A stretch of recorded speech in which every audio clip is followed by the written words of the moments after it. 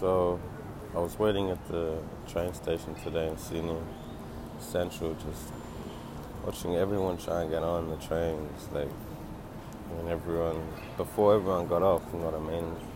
It's like a simple thing, like you gotta let people get out before you can get on.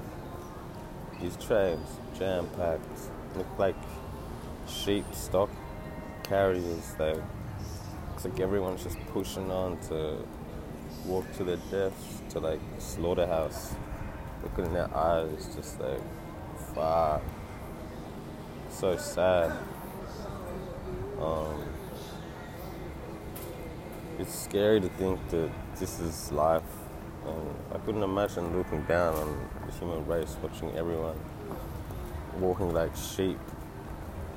Not many that don't walk with the pack. It's just what our world has come to, where everyone's just slowly being let out so they can just keep getting through the day and supporting the top 1%. Enjoy life how it's meant to be enjoyed, and not